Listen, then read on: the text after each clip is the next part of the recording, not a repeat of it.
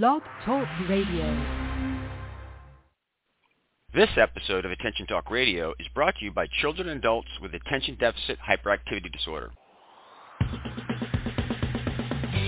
Welcome to Attention Talk Radio, your ADHD information station where we help those with ADHD pay attention to attention. With your host, ADHD and attention coach, Jeff Copper. Good evening, everybody. Welcome to this edition of Attention Talk Radio. I'm your host, ADHD and attention coach, Jeff Copper. Our topic tonight, ADHD, when values conflict. We're going to get to the content in a moment. Before we do, we'd like to thank children and adults with attention deficit hyperactivity disorder for bringing this program to you. In celebration of that event, we're anxious to give away free digital copies of Attention Magazine. To get yours, just listen to our show. We'll be sharing a secret word a couple times. Write it down. Listen to another show. And write down the secret word of that show, and then just email me the two words. That's all you need to do. Email address is attention@attentiontalkradio.com. When we get it, we'll forward it to Chad. We'll get you a PDF copy of the current edition of Attention Magazine, and they'll send you a PDF copy of the next edition when it's in print. We have a little tip that we're going to share with you that Chad made, and we'll get into the show. Women diagnosed with ADHD in adulthood are more likely to have depression, be stressed, and have low self-esteem. It's recommended they talk to a professional to develop better life and stress management strategies. But here are some tips. Identify the sources of stress and make changes. Develop healthy self-care habits, such as getting adequate sleep, exercise, and good nutrition. To learn more about ADHD in women, visit chad.org. Thank you so much, Chad, for your continued support. For those that are not aware, Chad is the largest not-for-profit organization that advocates on behalf of those with ADHD. We encourage all of our listeners to either donate or become members to support Chad. Financial stability is really important for them to have the resources to have people lobbying on Capitol Hill for the ADHD community and working with different regulatory agencies on wording to make sure that those with ADHD get the accommodations that they need in order to thrive. Again, for more information, to donate or to become a member, go to chadd.org. So it's ADHD Awareness Month, and sometimes you do a show that we call it Evergreen. It's good then and it's good now. And we're repurposing an interview I did with Elaine Taylor-Klaus many years ago with regard to values. And originally I was thinking of a bullying type topic. But anyway, this is like one of those shows that all of a sudden morphed in a direction that I didn't really expect it to go, and it's incredibly good content. So we're going to replay it here during ADHD Awareness Month. Hope you enjoy the show. Elaine, welcome to the show. Thank you. It is great to be here. It's funny because I always like to do the bio and stuff beforehand, but, you're just so animated. I just got to bring you on because it's so much more fun just to kind of work our way through it, Bios are boring. Yeah, but I've known Elaine for, 7, 8, 10 years for all I know. And we got this, we're newbies kind of together, and she's built this empire with Diane called ImpactADHD.com. for parents, and it's got all these resources that just absolutely phenomenal that you got to check out. And you guys have a program right now called From Chaos to Calm. Is that right? Yeah. Tell us about that just real quick. Well, it's really an intro webinar that introduces a program we have called Sanity School. And Sanity School is really it's a 6-week parent management training program that we've developed using what we call the coach approach, using skills from the world of coaching and what we understand about ADHD and complex kids. And it really teaches parents in 6 short weeks with about 3 months of support, how do you get your head around having a complex kid, and how do you begin to communicate with them in a way that really works for them and begins to restore a bunch of calm in your family, which is you can communicate with kids? That's possible? Yeah, imagine. Even when they're teenagers. Wow, with teenagers. That's pretty amazing. It's pretty amazing. Yeah, it really is. I was talking to somebody today. We did not set out to do this. I think that was not our plan, but what we realized we've done is we've really developed a very effective behavior management system for parents to use with all kinds of complex kids, and it's really pretty amazing. So we love it, Sanity School. And you have a website, FromChaosToCalm.net. You just go to that place, and it's got all the stuff, right? Yeah, it's a great way to get access to it, because that way you get a free webinar at first, and you get to taste it a little bit. Another thing I just want to plug everybody real quick with Elaine is she's one of the unpaid volunteers that works on the CHAD board that really helps the ADHD community, and there's a lot of work that's involved with some of that stuff, and it's a good thriving CHAD is a good thriving advocacy for the ADHD industry. So on behalf of myself and the rest of the world, thank you for your contribution to that, Elaine. I know it's time consuming, but we all appreciate it. Thank you. I appreciate it. It is time-consuming, and I think it's critically important. So it is. But I appreciate the acknowledgement very much. Absolutely, absolutely. So behaviors and values. We're both trained, the Coaches Training Institute, among some other places. But let's just talk about values for a second. Describe that to our listeners so we understand what the values are. Then let's just talk about behaviors and how ADHD behaviors and values can really create conflict, and we'll talk about how to manage that. So talk to us about values. Okay. So values are, I like to describe it as values are who we are at our core. They're what we stand for. They're different from beliefs because our beliefs will change over time. They'll change over the course of our lives. When you're young and hip, you may have one set of beliefs, and then as you're older, you may maybe grow a little more conservative, maybe fiscally see the world differently, and so your beliefs may change.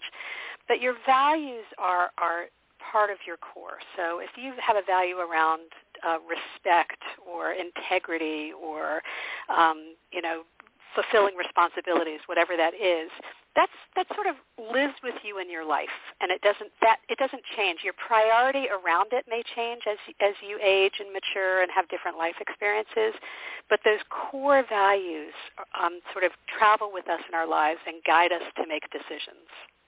The challenge is that often we're not aware that we're using them to make decisions. And so part of what this conversation is about is becoming aware of our values so that we can use them consciously in our decision-making.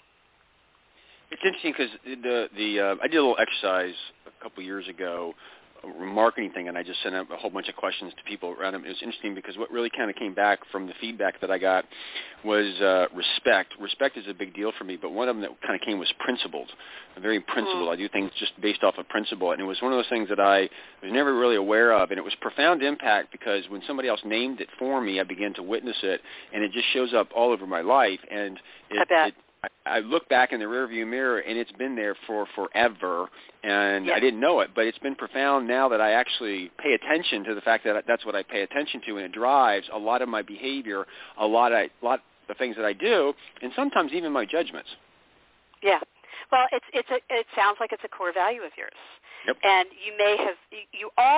it's always there, but you are now aware of it and honoring it in a different way in your life than you may have been conscious of 15 years ago, right? So by being aware of it, you then have it as a lens that you use when you're trying to make decisions, simple decisions and complex. A simple decision may be, do I want to support that restaurant based on what they stand for, versus complex decisions you might make about your kids or your life or whatever. I love how you say it's a lens. It's what you look through it and how you pay attention to things and what you illuminate. Because that's a big key word in my world. So those are the principles. Let's talk about behaviors, particularly ADHD behaviors. Talk to us about that for a second. That's an interesting distinction. So what are behaviors? They are how we act, perform, connect, engage. They're really, behavior is more about the doing, although there's always going to be an emotional piece to it because sometimes our behaviors isn't what we're doing, but it's how we're being. And so our behaviors are, I guess they're sort of how we manifest ourselves in the world. I don't know, how would you describe them? It's an interesting question. I like what you said, how we manifest in the world, because our behaviors are very much controlled, in my opinion, by what you pay attention to. And well, our behaviors are, just stop there for a minute. Our behaviors are very much controlled. And I hear that and I go, are they? Like the problem with our population, with the work and with the people we work with ourselves, right, is that we have to be conscious of controlling our behaviors because oftentimes we're not bringing that awareness as you talk about so beautifully, right? And without the awareness, we're not consciously controlling our behaviors. Well, it's funny because I've said this a gazillion times on the show. Is when I had Dr. Bark on years ago, he talked about the brain. He said, think of it as a two-level system. There's the automatic brain, which is the primitive brain, which is like, you do habits for so many times you don't think about it, and, your instincts, the fight, flight, or freeze, all that kind of stuff is just like that reptilian brain. And then you have the executive functioning brain. And he says it's really, really effortful because it's got to step in and it's got to override that automatic brain. And for those with ADHD, is that automatic brain is kind of going all the time, and if ADHD is a self-regulation issue and they're not aware of it, then their behavior is darting to the new sparkling type of thing all over the place, and so it manifests in their behavior, and people judge that behavior for whatever reason. Now, sometimes it could be accurate, and sometimes I don't think it's as accurate as what the judgment is, but it manifests that way. And that I think the key really is that when you see that behavior, sometimes, like for somebody with ADHD, if they're not overriding it, their difficulty with pulling themselves away from something to go meet you on time. Now, some people could say, listen, I value my time, and if that person's not showing up on time, they're not valuing me and stuff. But in that situation, maybe it's true for some people. But for those with ADHD, is it really that, or is the biology such that they're not able to override it and actually get there? So it's not who they are. It's not their heart. It's not their soul. It's just their brain wiring that they're not able to override, and hence they show up late, and it creates a lot of conflict. So in terms of behavior, to me, is sometimes it's what you're paying for, but sometimes it's just that automatic pilot, particularly for those with ADHD, that really kind of gets in the way, and hence that's when the fight started, I guess. well, and what I would say to add to that is that it's the behavior when you're not thinking consciously about it. So, you may have a value around respect, and if I'm late, I'm not respecting your time, right? And I may have a value around respect, and I'm respecting the person I'm with, and I'm not leaving early enough because I'm being present to the person I'm talking to. And so we may share the value, but it's manifest differently. The behavior of it is different. And so you can choose to interpret someone else's behavior as, that person's being rude or disrespectful. And I think we in this population run into that a lot, is that people interpret our behaviors as rude or thoughtless or inconsiderate, when in fact we're just, as you point out, we're just paying attention to something else, right? But yes, it gets us into trouble. So I want to go to break. So let's real quick plug everybody. This is Elaine Taylor-Klaus. She's co-founder of ImpactADHD.com. Go check out FromChaosToCalm.net for all that really good stuff there. But we did a show, Caroline and I did a show back, I think it was during ADHD Awareness Month, and it was All Roads Lead to Mindfulness. And we sent a whole questionnaire out to a whole bunch of experts, like 25. And Elaine was one, Dr. Burton was one, Art Tuckman was one, a whole bunch of stuff. And it was interesting because our notion is so many of my shows that I've done, since I like to pay attention to attention, it all comes back to mindfulness in the end. And guess what? After the break, I think that you're going to see it's going to become awareness and mindfulness and paying attention to what's going on to kind of override to how to deal with some of this conflict. So you think I'm onto something here, Elaine? You think that's where we're going? I know you are. Looking forward to the talk after the break. All right, with that, we'll be right back after these messages. Our secret word tonight is values. Your life, your world, your choice. This is Attention Talk Radio. Are you always late? The Time Timer is an award-winning time management solution that's helped millions of people with ADHD manage life better. As time passes, Time Timer's bright red disc disappears. Visit timetimer.com and use the discount code ATR for 15% off. Transform lives as a professionally trained ADHD coach at the ADD Coach Academy. ADHD coaching is in demand, a calling, and a career. Learn how you can change lives by going to addca.com/ATR. That's addca.com/ATR. Managing ADHD is about pausing before you ponder and proceed. This opportunity to practice pausing is being brought to you by gigcoaching.com. And now, back to Attention Talk Radio. Welcome back, everybody, to this edition of Attention Talk Radio. We're here with Elaine Taylor-Klaus of Impact ADHD, and we're having a great conversation about ADHD behavior and values. What do they do when they conflict? Before the break, we talked a little bit about values, and we talked a little bit about behaviors, the two, and kind of give you a little bit of a glimpse as to how they might collide. I did share before the break how I, from my entire life, realized that one of my core values was principles, being very principled about things or sticking with principles, and didn't know it until literally about 2.5 years ago. And just that awareness has really changed how I look at things and how I do stuff, and being mindful of how that shows up, sometimes in a good way and sometimes in a way that I've got to kind of throttle back. And I think a lot of this conversation, Elaine, is really about the awareness, and that sometimes the behavior is being manifested because the person's maybe paying attention to something, and you're judging them based off of that, and that can be kind of incongruent. And for this conversation, I want to tee up one of my favorite things that I heard. I don't remember where I heard it. Is people are not ADHD; they have ADHD. So it's, again, you pull that apart a little bit, because it's not who they are, it's not their soul, it's not their emotions and stuff. It's just this thing that impacts. It's like, I'm not nearsighted. I'm Jeff, who struggles with my eyesight, so I use glasses. So with that being said, let's talk about when this conflict begins in that space a little bit from your perspective.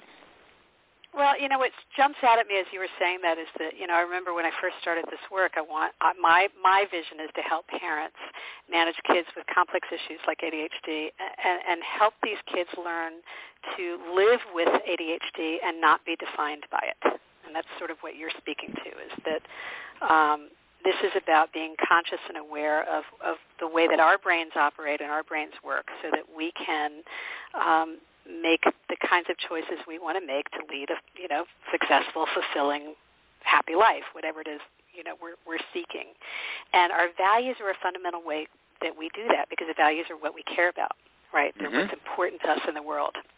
And if we become aware of those values, and as we talked about a little earlier in the beginning of the show, is use them as a lens for our decision making, then we have something to hold on to. We have a handle for decisions, so that we're not making them arbitrarily. Like we know what's important, and we know we're doing this because. And I think it's particularly important because sometimes our values are going to be in conflict with each other. Like sometimes our values are in conflict with other people in our families. Like kids and parents don't necessarily share the same values. Spouses don't necessarily share the same values. But sometimes we even, in fact always, I think, we even have values in conflict with ourselves. Yes. And so when we can be conscious and say, okay, I'm going to recognize and honor this value now. What I may do on a Friday night in terms of going out and playing and the choices I make then may be different from the choices I make when I get up to exercise on a Saturday morning, for example. Right? So we're honoring different things at different times. So we have to be mindful of that within ourselves, as well as in the relationships we have with our kids or our spouses or our work in the workplace. It shows up in lots of different ways. So everybody wait for it. You become aware of your values, and you become aware of behaviors, and the idea is to notice when your values are coming up and they're in conflict, and be able to wait for it, pause. Pause and stop that automatic response, even if you don't have ADHD, and so wait a second, what's going on here, right?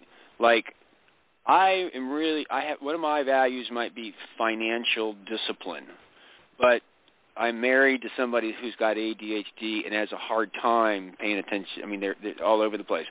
So rather than just react, because Melissa Orlov does a lot of work with ADHD as a marriage consultant. She talked about the symptom response, and that's like there's the ADHD symptom, and then you respond to that with emotion, and then the ADHD person responds back to your emotion. It begins to spiral out of control. And I think that there's some play here is that, first of all, you've got to pause, and you've got to notice where your values are showing up and notice the behavior before you can reconcile it. What are your thoughts on that? Yeah, it's about using the value to decide how you want to behave, to make the choice about how I want to proceed, instead of acting without really stopping to think about what's important to me in this moment. Is it when you stop and say what's important to me, you may you may stop the thing that's got your full attention because you want to make it to school on time to pick up your kid, right? Yep.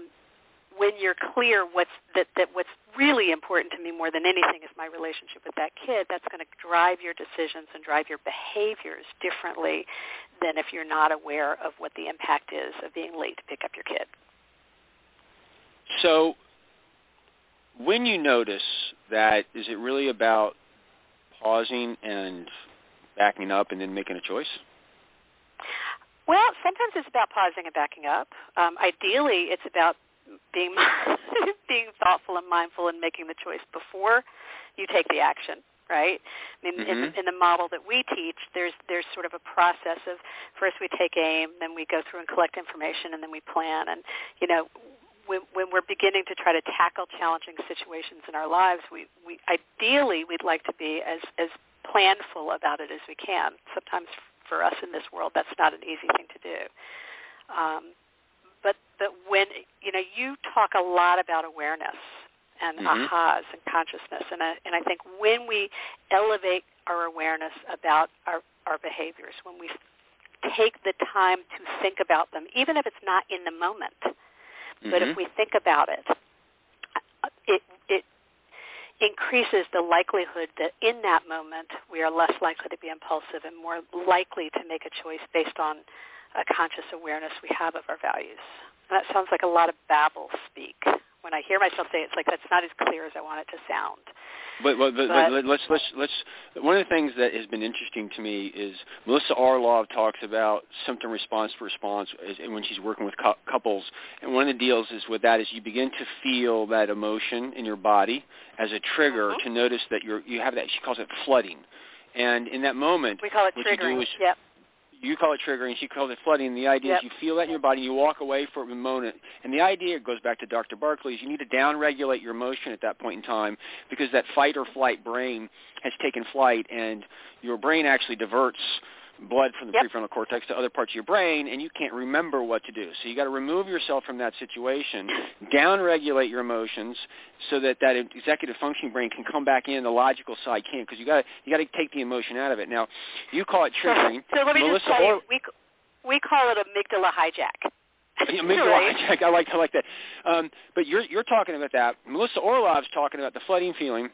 We interviewed Autumn Zatani, who was the head of all the curriculum at Sesame Street, and I believe it was season 43, they started realizing that self-regulation was a big deal among kids, preschoolers. This is not ADD, this is across the board, and they began sitting there, and they would help kids begin to name emotions and talk about how they feel it in their body, and when they could feel that rage or whatever, it's again the amygdala hijack when you feel that, or the flooding.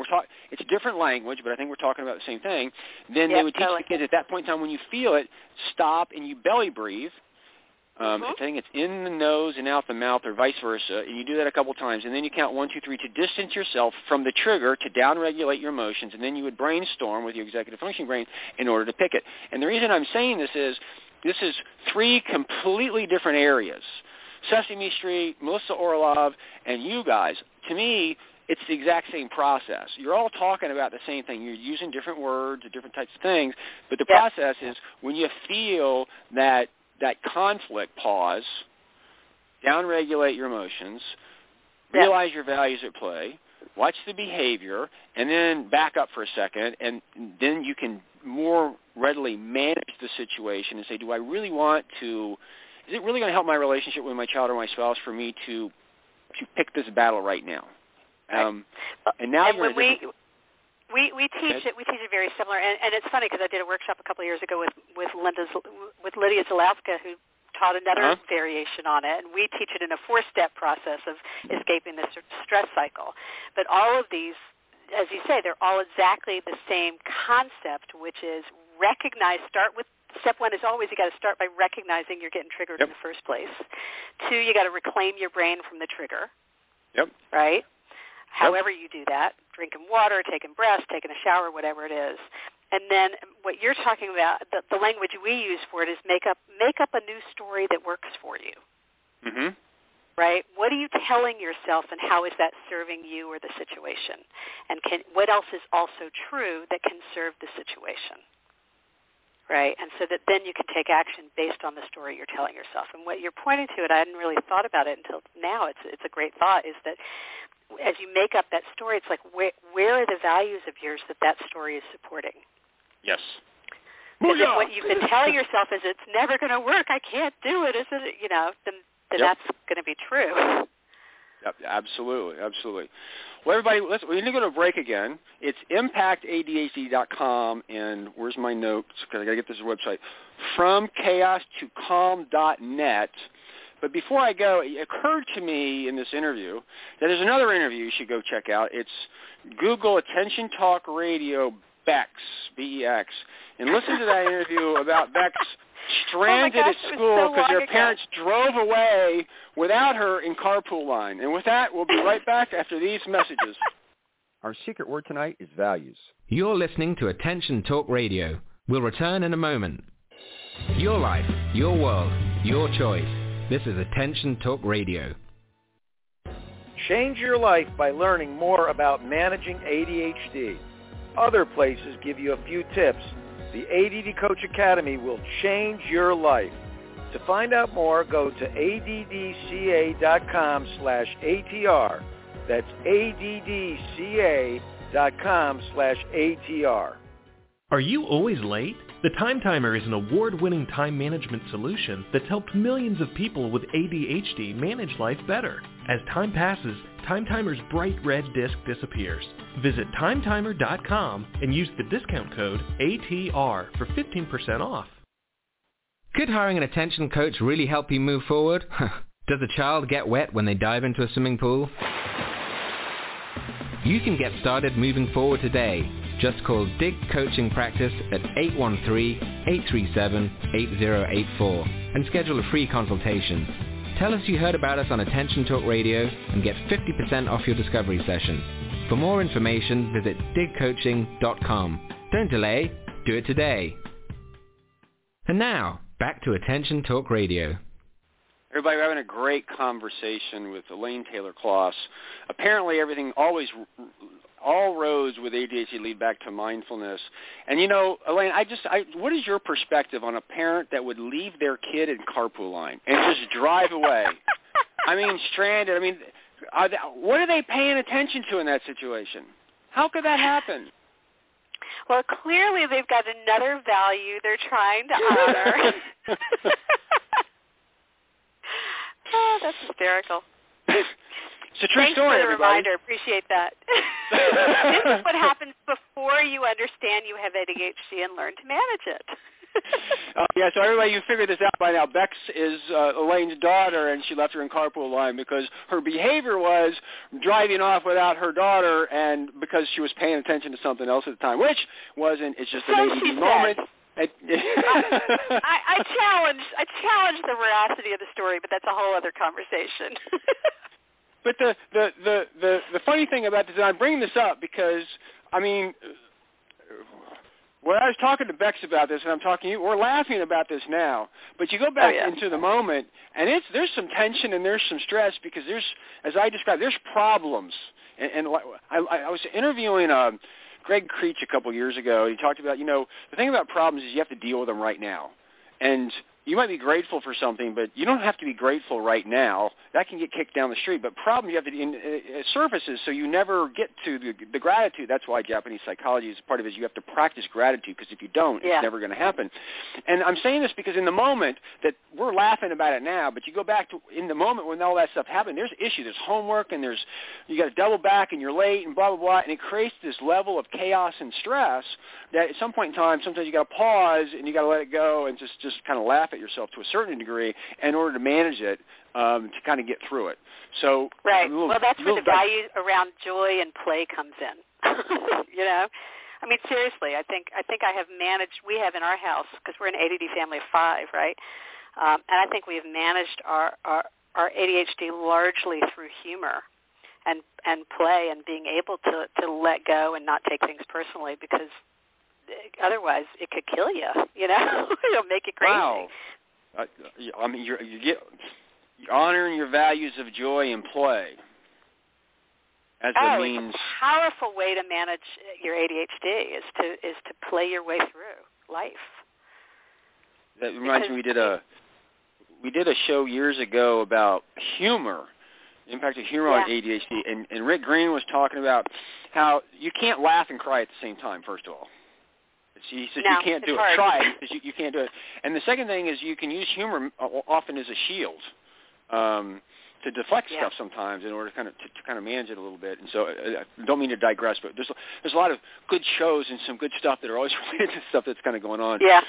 But getting back centered is you can be a parent that is really into, like, your children, like, respect and honoring, adults, not interrupting, not talking out of turn, not bouncing all over the place. And if that's really a value of yours and your kid's got ADD, to me there's instant conflict right there, and it's a challenge. Yeah.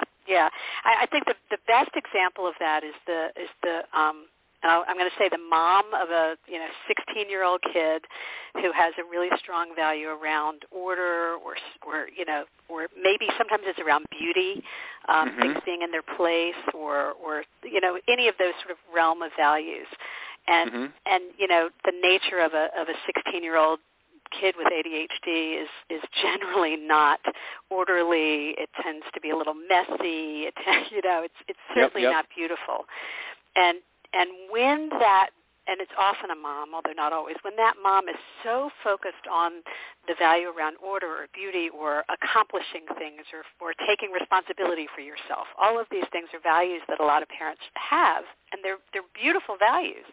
And when we hold that value so tight that we let go of the value around loving our child or being connected to our child or any of those pieces of that build a positive relationship, you begin to see fractures in these relationships.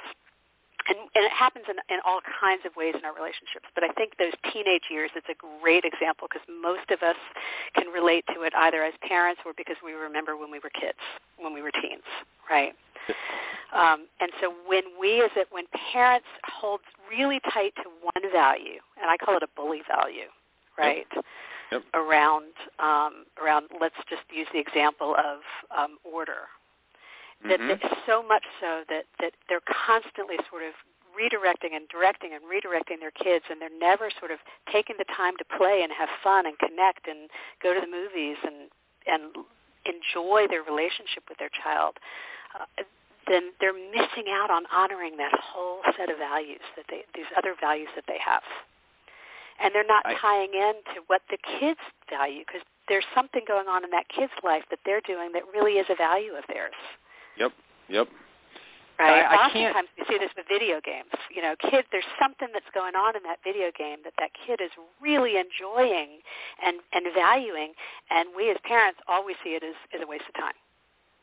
So 2 comments. One, before I forget it, is as you were describing fractured relationships and the direct redirect, Terry Dixon is a physician in Michigan who got trained as a coach. It changed his life. We did a show years ago about how he said it was harder for him to become a coach than anybody else when he went through it because he had to let go of the notion that people were broken because he'd been trained all his medical life that people were broken, he had to fix them. But he does a lot of talking about his relationship as a father with ADHD and his son and the fractured relationship and a lot of the overt values that he was kind of pressing. And I encourage you to go listen to anything that he talks about with that lens a little bit because I think you might kind of pick up on some stuff. And then you said something I forgot. I was talking about it's not just the parents' value, but sometimes the kids have got their own values that we're not honoring. And I always like to do this because I like to pay attention to what they're paying attention to. So I'm digressing a little bit, but parents say, that kid just, all he does is play computer games, and they think it's kind of a waste of time. One of the things that I've learned over the years is the few times that I'm working with teenagers, I go, or the parents, I go, what games do they play? I go, what do you mean? I go, the parent doesn't know. It's interesting because if you take a look, like the type of games that they play, if you say how are they all similar, they can tell you a lot about what's going on. And my younger kid doesn't have ADD, but he's very visual and he plays a lot of sports games and he mimics the games. And until he got puberty, that's all he played. Now he's doing some other stuff because of the social side of it. But the other side of it is I can't tell you particularly how many ADHD kids are into like Call of Duty and Halo. And I've learned over the years that to win those games, you have to study human behavior. You have to begin, right. like, those kids tend to like poker and chess because you have to think of the other opponent. And it's been fascinating to me as I've delved into that with a few is that how that starts to permeate. There's one kid who loved computer games and liked to fish, and over a period of time I realized he didn't really like to fish. He liked to catch. But to catch, you had to study the fish's behavior. And when he cracked the code, he didn't want to do it anymore. But anyway, as an aside, I always digress, pay attention to what they're paying attention to. But kind of coming back to, you were talking about, your values, direct and redirect, and also what the kids' values are. And we're back to pausing and paying attention to what you're paying attention to, and pausing to notice what the kids are paying attention to, so you don't get into this conflict and these fractured relationships because of their automatic brain and your automatic brain, and not being conscious of it. Well, and I think what I would add to that is that there's also this missed opportunity, right?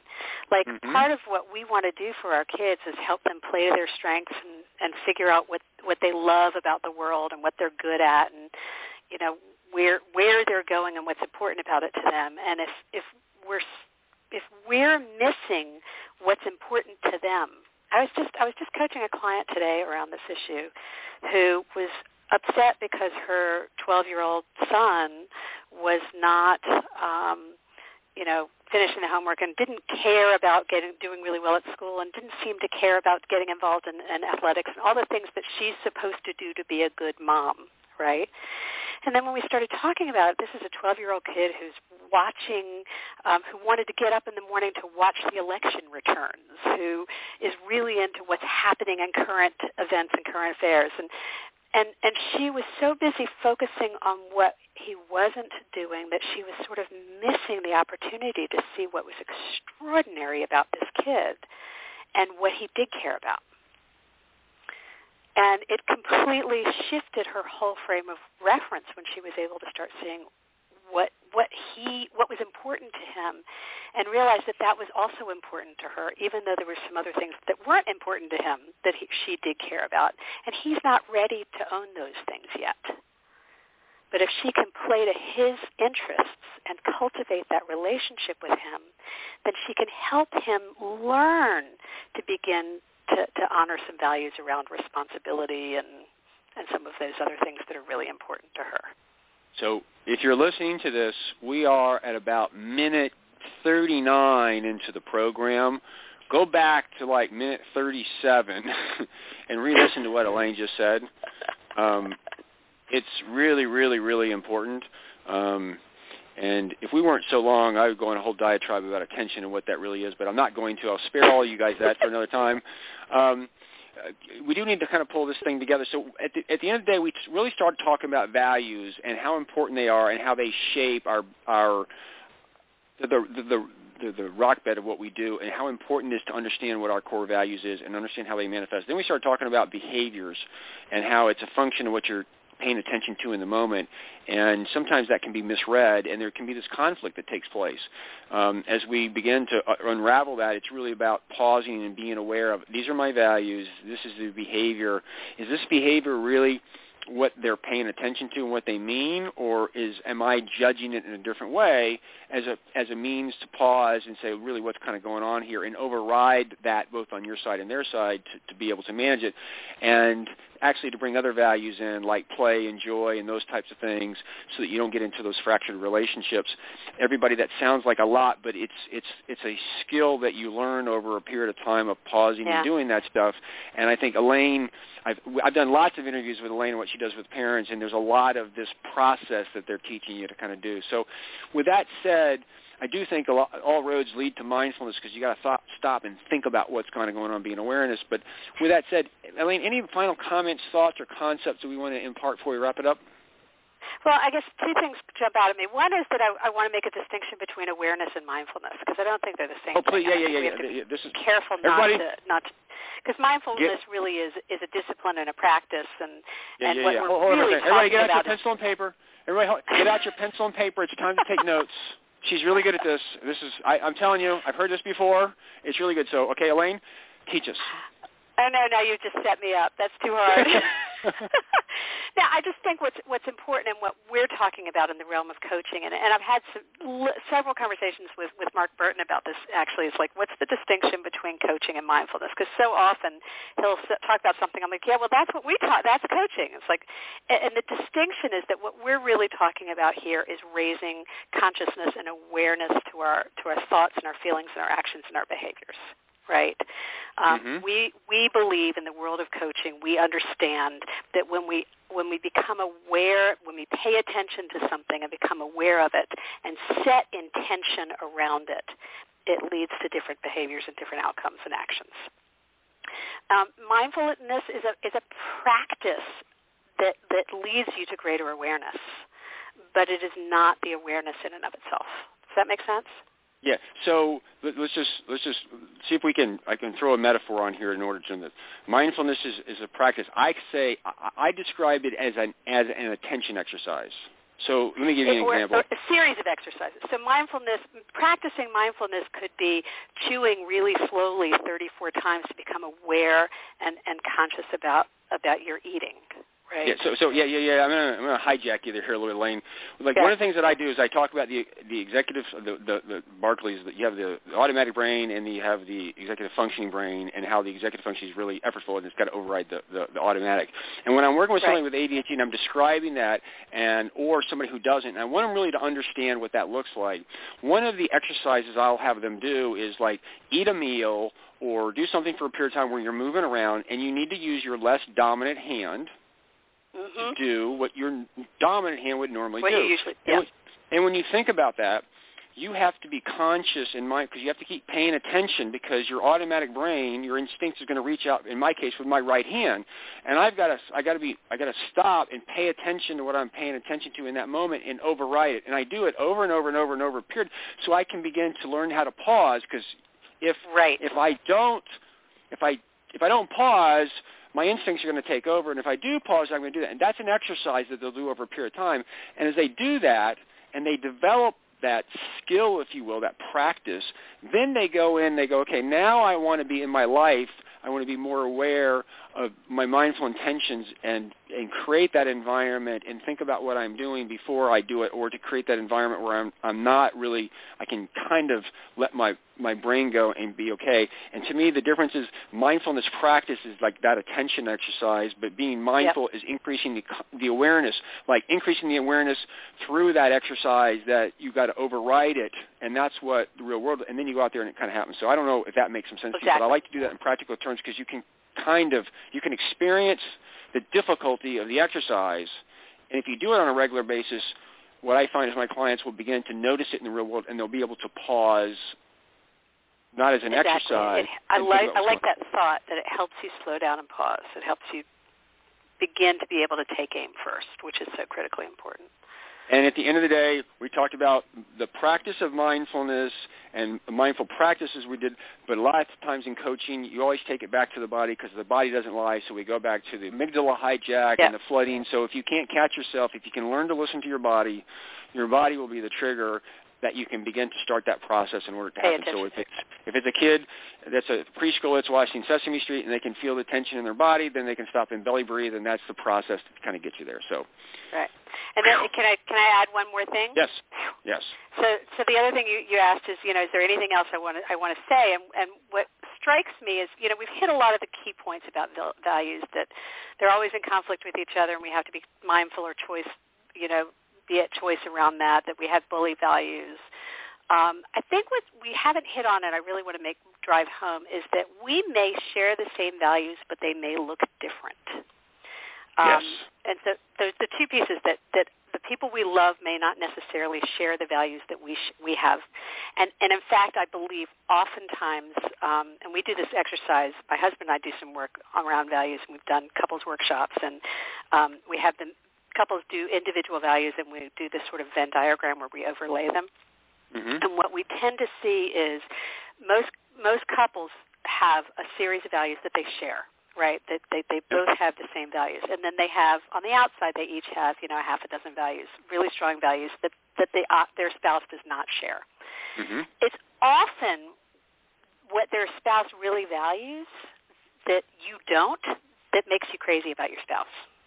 right? So I don't have as strong a value, for example, around, sort of being informed, being aware of what's going on, being constantly connected in a way that my husband does. And so his need to express that value actually can make me nuts sometimes because it's just not that important to me.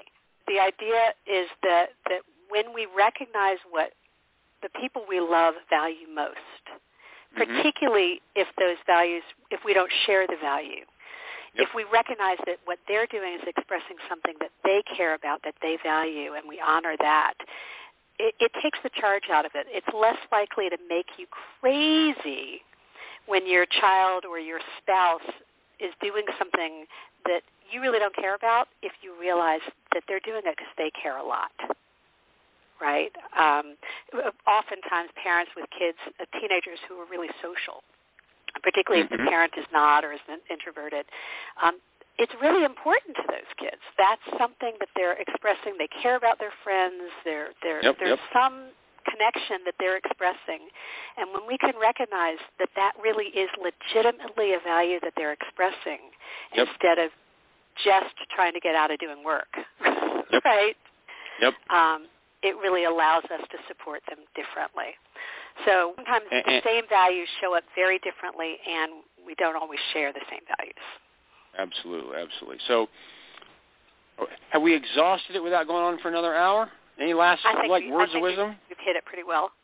we did it. I was just going to say the word of wisdom is to try to take some time to be aware of your own values and become aware of the values that people you love the most have, whether they're like yours or not. So I train other people to be ADHD coaches, and one of the things that I do in the first part is when you're a coach, the first thing you need is to receive somebody, and young newbies don't really know what that is, and they read all this stuff, and it's kind of hard, and I say, listen, really what you want to do is they want to come in and you want to get them. Like I always say, Elaine, think about everybody in your entire life who understands you or gets you, and I'll say, how many know 3 or more, and rarely anybody says anything, 2 or more, and then I shut up because it's really emotional because most people don't feel like they're ever understood or anybody ever gets them, and it's really powerful when a person is trying to get you, and get you is not, I want them to get what I'm saying. It's like, Elaine, what does frustration do? Because I know what it is to me, but I want to know what it is to you, and when I keep asking you a bunch of questions, and frustration for you is very different from me, and I can connect, so it's really like this. It's a powerful moment in the relationship, particularly those ADHD, because they feel like, oh my God, somebody really is trying to get me. And when you're honoring the value of your partner and you're getting them, it can be transformational because people want to be understood. They want to be got. And just that acknowledgement of, hey, wait a second, this is really a big deal for them, I think it can change relationships. Oh, profoundly. And I've been doing this for a number of years, and I will say that when I got that, when I did this exercise with my husband, it was just about a year ago. I mean, we've been in this realm now. We're both coaches. It changed our dynamic in our relationship completely because I realized that I wasn't really honoring his values. And when I shifted that, it changed everything. I'm sure it changed behavior at the same time in a different kind of way. So with that, Elaine, thank you so much for coming on the show. As always, I got to come up with another topic to have you back soon. Everybody go check out ImpactADHD.com and go check out FromChaosToCalm.net. With that, everybody, catch us next week for another great edition of Attention Talk Radio. Take care.